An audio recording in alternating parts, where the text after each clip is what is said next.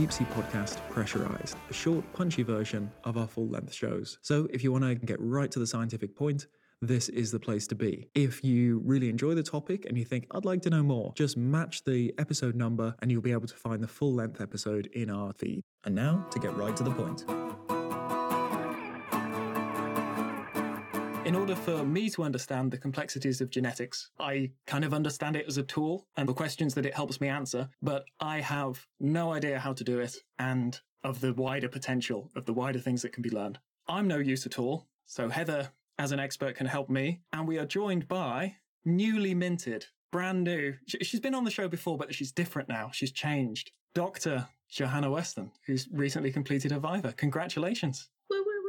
Oh, thank you. I know. I feel like a fresh baby scientist now. We've gushed a little bit before because we're immensely proud of you on the team. What's your current species count? How many new species have you described? Officially, it's 4, but one of them is still in press, so it's still secret. Ooh, a secret species. There's a genus in there as well, isn't there? Because people go their whole career without naming a genus. I know, and it happened to be one of my first ones, so maybe I just started off too big, and so it's all downhill from here. What is the process of describing a new species? How do we go about doing that? Ooh, that's a really good question. I mean, it's kind of like, how do you birth a child? Because in a way, like, a new species is like your science child, and you feel very responsible for it, and there's a lot of pressure associated to name it correctly and do it justice and bringing it into the world. And it carries your name forever as well, so everyone will know it's your fault. It does. There's a few kind of key steps. So 1, you've got to have some specimens in front of you. You've got to do the work to decide it has not been described before. And the work that you do could be visually, it looks different than other ones that are described. Genetically, it's different. So you've got to determine its differentness or its uniqueness. And then you've got to capture that uniqueness into a manuscript. And so that's collecting data on how it looks. You make really beautiful scientific drawings, which when I had started getting into it, you gave me great advice, Tom.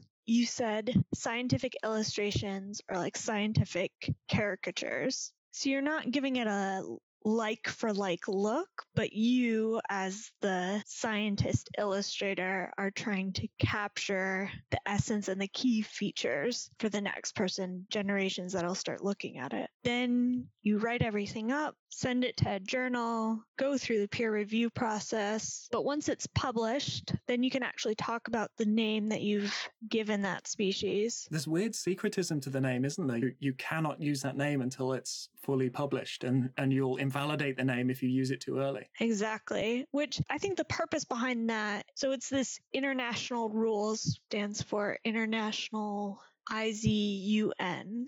Even the thing itself just refers to itself as the code. And it's this enormous document. It's available online. I'll include it in the links. It's this enormous document, and it reads like a legal document. It's the internationally agreed upon criteria for naming a new species. And it doesn't feel scientific. It feels legal. The whole thing to me felt a lot like a patent. So filing a patent, filing something new, you've got to identify what's already there, what's already been done, so similar patents. You've got to really specifically point out the things that make your design different from all the others and what you're essentially protecting, what is the thing that makes it different. And you have to describe that in enough detail so that another person can see that. It's not enough to say, I'm the expert and I say it's so. You have to give other people reading enough to see the difference as well, and essentially train people to spot your new species. And I think the big difference comes, you have to place it within the tree of life. So that's the biological part. That's the separate part, which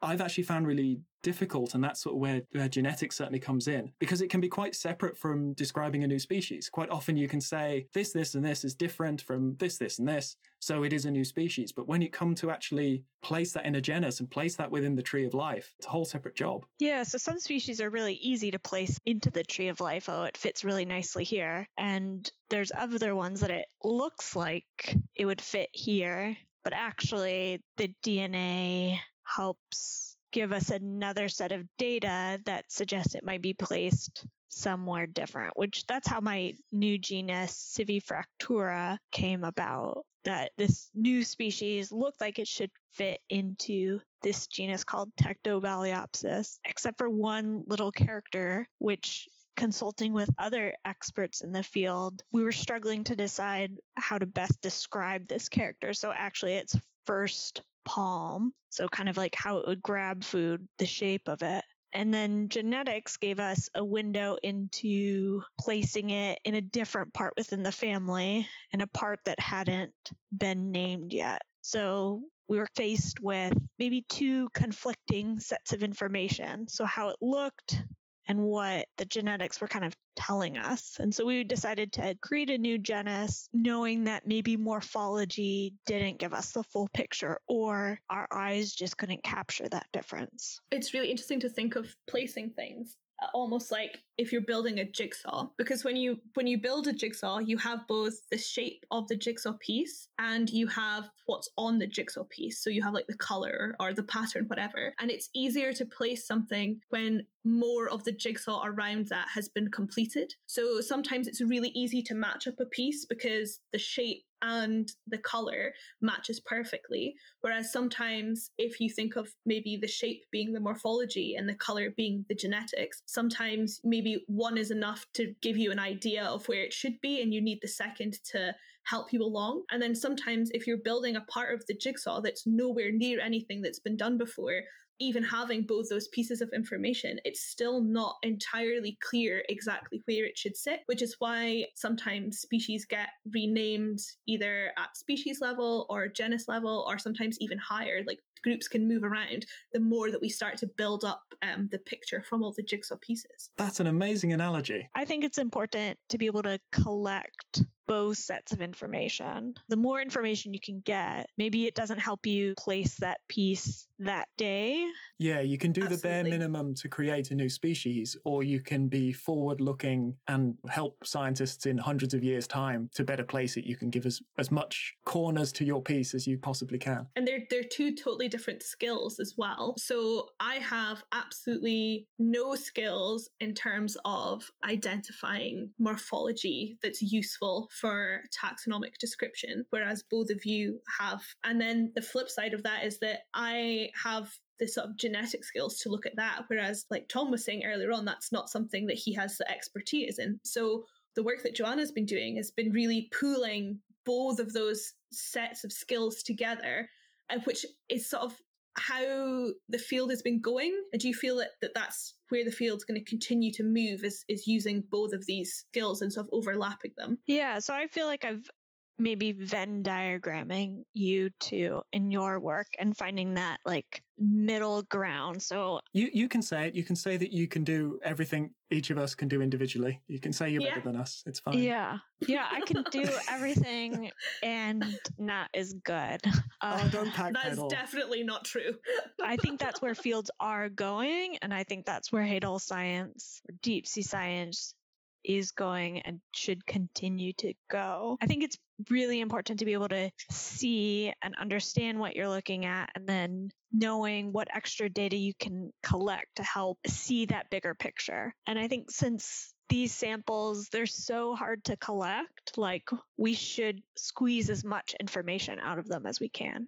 Traditionally, there's a bit of conflict between these two arms, and I know a lot of traditional sort of morphological taxonomists are wary or skeptical of genetics. But I've always, just like you say, basically, I've always felt that they're complementary tools. And, you get convergent evolution. You get things that look really similar, but they've come from totally different directions. I see genetics as, along with CT scanning, along with microscopy and all the new methods that are available to us now that, say, Linnaeus and the founders of taxonomy didn't have access to. I see it as another tool to allow us to explore these species and where they lie. Do you feel this is a team effort? This is a harmony? They're just not individually giving us a full picture. And I think for me, being on the genetic side of it, I find that the morphology, especially things that have been described in the past that we're now trying to backstamp some genetic data onto, the morphology is like the hypothesis. You're saying, according to the morphology and the investigations I have done, I believe this is closely related to this other species. And then the genetics is a way of one layer of testing it. And either the genetics can say, yeah, I totally agree with that, in which case that's cool. We've proved the hypothesis that these two species are linked together. Or sometimes the genetics will say, actually, maybe not. But that's not to say that morphology is wrong. It's just to say that we're not sure. So maybe we need to do more investigations using a variety of different tools. Just having one sequence isn't going to tell you anything. So you've got to build up to 100 sequences from 100 different species or something like that in order to get enough information to leverage the information that you can gain from genetics. So when we talk about sequencing a species, like this is where I'll hand something to one of you two and just be like, do your magic and tell me what it says. So what is the physical process? What is the method? So you hand off your fish tissue or an amphipod. So you hand over an amphipod, and we're going to take that,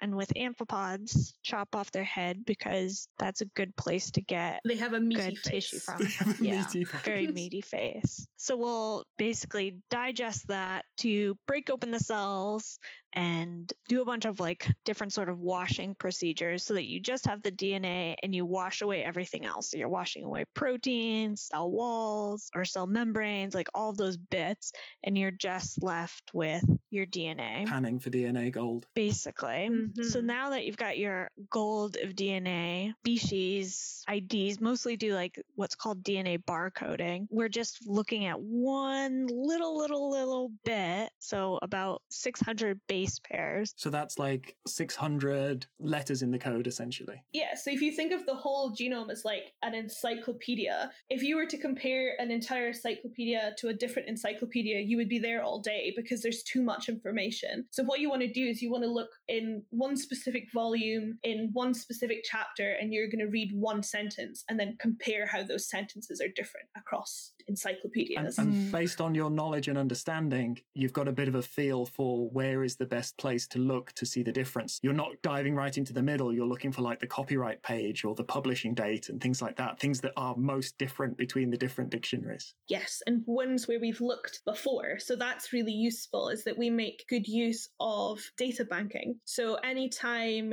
you sequence something and you want to publish the sequence or work that you've done with the sequence, so I haven't described any species, so like I use the sequences for looking at how different populations connect, but even then, if you want to use that information, you have to publish it online. So you publish it in a data bank. Once it's published, that becomes available for everyone else to use. So it's a really good resource. So then we don't necessarily have to buy all these encyclopedias. We have one that we've looked at, but we can just go online and say, I want to see what this one looks like and what that one looks like. And then we can just download all that information. And then we can visually look at it, or we can do analysis and look at it, and then we can see how all those pieces all fit together. Like Johanna was saying, that sometimes you need to preemptively do that work. So you might have a species that doesn't have any other, like it doesn't have any sequences in a database that looks like what you want. It's that piece floating by itself. Yeah, you have to keep adding. And then over time, so even within the last 5 to 10 years, the number of sequences available for deep sea amphipods has grown really quite a lot because everyone started doing it. For us, it's usually samples that we've gathered from recent cruises, but also places like natural history museums. They'll have older samples, maybe not so much for amphipods, but certainly things like fishes. And depending on how they've been stored, we can even take some tissue sample from those and we can sort of go almost like back in time and start making barcodes for things that we've had for ages, but we just didn't know that we could do that, or the technology at the time wasn't there for us to do that. So we can sort of reach out in a bunch of different ways to start building this resource that, becomes public data. So anyone at home, if you want to look at some sequences, just because you want to, you can do that. Browse through them? Yeah, of course. When we've got our little DNA nugget from the specimen itself, from the sample, you do something called amplification? Yeah, so it's called PCR amplification, or polymerase chain reaction. If we're in our encyclopedia, we know exactly the part that we want to get. We know that there's a few words before and after that sentence that we're trying to grab. So we make what are called primers to basically find those sets of words and then make millions and millions of copies of that sentence. And that's quite a biological process, isn't it? You're using the enzymes and the natural processes that DNA replicates with, and even the things that cut and sort DNA, you're sort of incubating it. You're like fermenting DNA and growing it. Yeah, you're growing your own little strand of DNA. I mean, this is used throughout science. Like now it's in the general lexicon of you've got your PCR COVID test. And so what they're doing with that is getting a little swab of your tissue to see if you've got this bit of COVID in you or not. When you've got your big bundle of DNA, what happens then? How do you sort of read that or interpret it? So then you send it off to a sequencer. Basically, the sequencer then translates it into getting your combination of T, G, C, and A's. And so then you've got your sequence to work with. Once you have your sequence, you can compare it to see if it has a match with any similar organisms. And then you can grab a bunch of sequences and build a tree to see how closely related your new set of sequences are to known ones. That's computationally really heavy, isn't it? You guys get to play with supercomputers. Yeah, it depends how many species you want to look at, how many individuals. So we talk about barcoding as sort of amplifying up a sentence, and we want to know what that is. But sometimes one sentence maybe doesn't give us enough information, or it's maybe not quite showing us what we thought it would be. So the best way to be using a sentence, a barcode, is to look at multiple ones. So maybe we say we want to take a sentence from chapter 1, one from chapter 3, and one from chapter 8, and then we can compare all of them. So when you start adding all of these data sets together, it can become quite computationally heavy. And there is a whole bunch of maths that I cannot explain that uses the information in it, and it sort of decides it thinks which ones are more closely related based on the A, G, C's, and T's. But then it's not necessarily a strict match. It's not a case of it will pull apart a perfect, this is closely related to this, and this one is really far away. It's still an estimate. So it will say, I think, based on the information you've given me, this is the best relationships. And you can perform analysis on that to say, okay, well, how confident are you that that's the correct configuration of it? And sometimes we can get really high scores. We can have pretty much 100% confidence. We can say A is most closely related to B and C is definitely further away. And then other times you can have maybe A is probably closely related to B. And then sometimes you can have really, really terrible scores, which essentially just means that the information is insufficient. Because it all sorts of floats in this hypothetical space, isn't it? It's all about relationships. It's all just relevant to each other. There's no absolute scale, really. And that can change depending on which barcode you're using as well. When we were working together, I remember thinking that you had a research assistant that you were horrible to and kept making work weekends and late nights. Because you kept talking about, Maxwell. Like, I'll give the data to Maxwell. It'll be done by tomorrow. And it turns out Maxwell was your supercomputer. Yes. Who's it named after again? James Clerk Maxwell, who's a Scottish theoretical physicist. In his image, he's been doing all of our analysis over weekends and Christmas and everything else for us. His brain in a jar that you've been pumping data into. Absolutely. Going back to like naming or describing a species and using these different tools. So we're comparing how one thing looks to the other, and there's a little bit of judgment that has to go on. But then also in genetics, there's a judgment of, is this tree giving me the best estimate? And then when you actually go to describe a species, putting a whole name and making it a fundamental unit. And I think that is an exciting and scary step. It's the closest we come to being absolutes. We talked about how careful scientists can be, but I suppose one of the most decisive things we do is to name a species and then put our name after it. Welcome the future to prove us wrong. Yeah, and names are also powerful as well. Like, I've never named a species, but both of you have. How do you come up with the name that you give a species? I don't have a child, but I envision that it's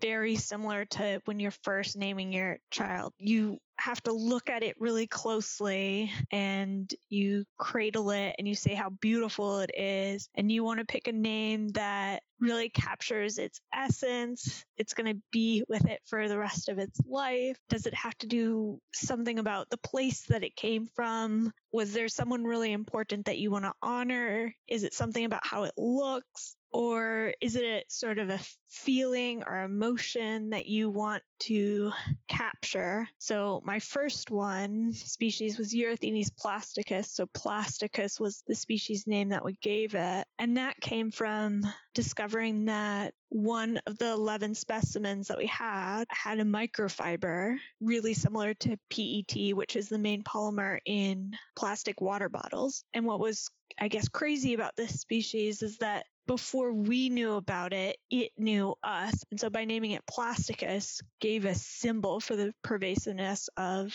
marine plastic pollution. So that seemed like a really fitting name for that species. Other than sort of helping us to separate out separate species and to place them, what are some of the other things we can learn from genetic analysis? We've spoken about using these barcodes of only looking at a sentence at a time and comparing them across species. What we can also do is we can then look at more. So we can say, right, actually, we want to look at the whole thing or a really, really large chunk of the genome, like all of this data. And we can compare these to species that we know are similarly related. And we can also compare them to species that aren't. So one thing we could do is we know that we have these amphipods in particular that live at the very, very bottom of the sea. They're the deepest living invertebrate species, but amphipods are incredible. They're found really just about anywhere. They're found at any depths in the ocean. They're found at the intertidal. So if you've ever been rock pooling and you pull up a rock and there's a little squiggly thing moving around, good chance it's an amphipod. They're found in freshwater. They're found in rivers. So they have this really unique ability to have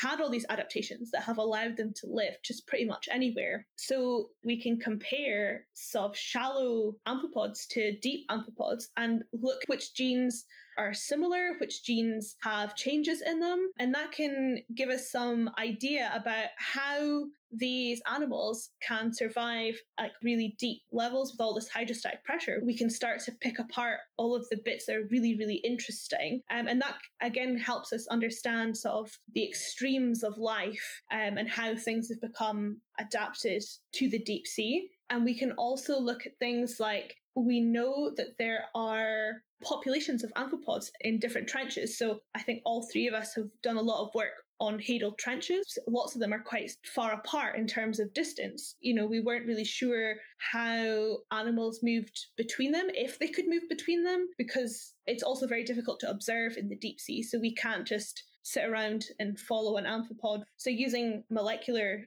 tools, so looking at genetics, we can actually see whether there's connectivity between them, whether individuals move between populations or whether they're isolated in maybe one trench or maybe just one or two trenches. And that can be really important for things like protecting areas. So if you have an area where maybe one trench and there's a whole bunch of species that live there and they don't live anywhere else. So they've become so specially adapted to this one place and they've not had any mixing with any other populations. If that area, that trench was to become destroyed in some way, you would lose all of the species that live there. There would be no recovering. So that's really important for us to know. And it gives us an idea of how fragile the populations can be or how resilient to changes if they have lots of populations that can feed into each other.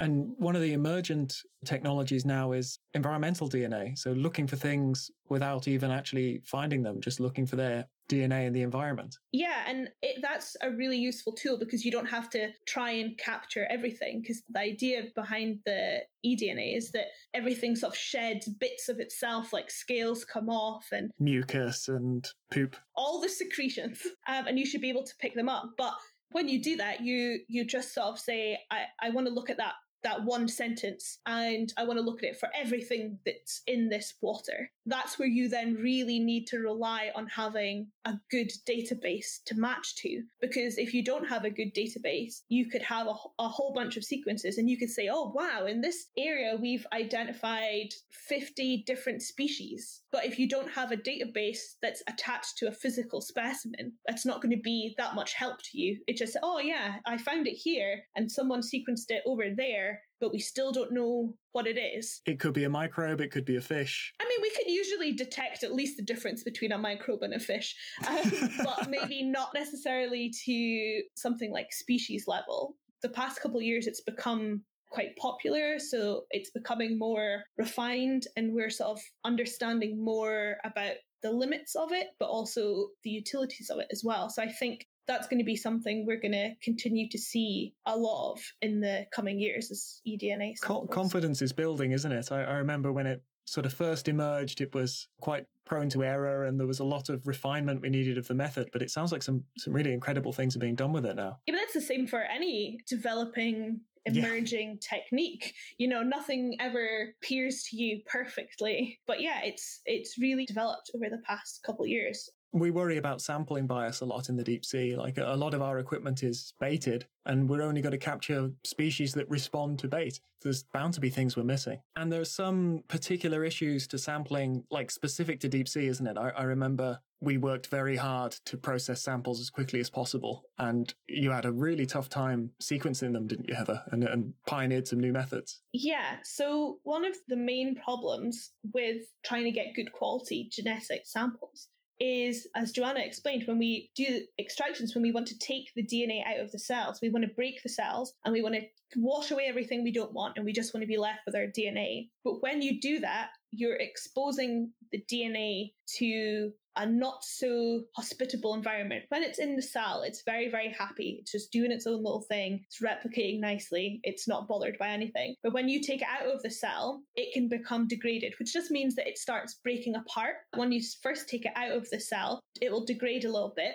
And over time, it just continues to degrade, which is why when we do these extractions, we then have to store them, usually long-term, in freezers to try and slow down that degradation process. With the pressure change from taking samples from the deep sea up to the surface, what actually happens is a lot of the cells explode because of the change in pressure. So by the time we receive the samples on the surface, they've already had a lot of damage to the cells, which means that the DNA is already mostly floating around and beginning to break down quite quickly. And that also isn't helped by that most of the sampling happens in warm climates, which also helps to break it down. So whenever we get samples on deck, we really have to process them really as quickly as we can. I've had to come up with a bunch of sort of nifty ways to get around things. And I know that Johanna has also developed a whole bunch of protocols specific to samples that were stored in ethanol as well, because the ethanol does help to stop the degradation, but generally that's more helpful if you have samples where there hasn't been cells that have already been broken down. So for the deep sea, really, if you want to do genetic stuff, you want frozen samples. It's just something that, it's just an extra level of something that we need to consider, or we need to tailor our expectations of what we can get out of it. Dr. Johanna Weston, thank you so much. Thank you for having me. I'll be watching your career with great interest. Was a pressurized version of one of our longer episodes. If you enjoyed that and you would like to hear the full length episode, just match the episode numbers and you'll be able to find the full length version in the feed. Thanks for listening. We'll deep see you next time, and I abyss you already.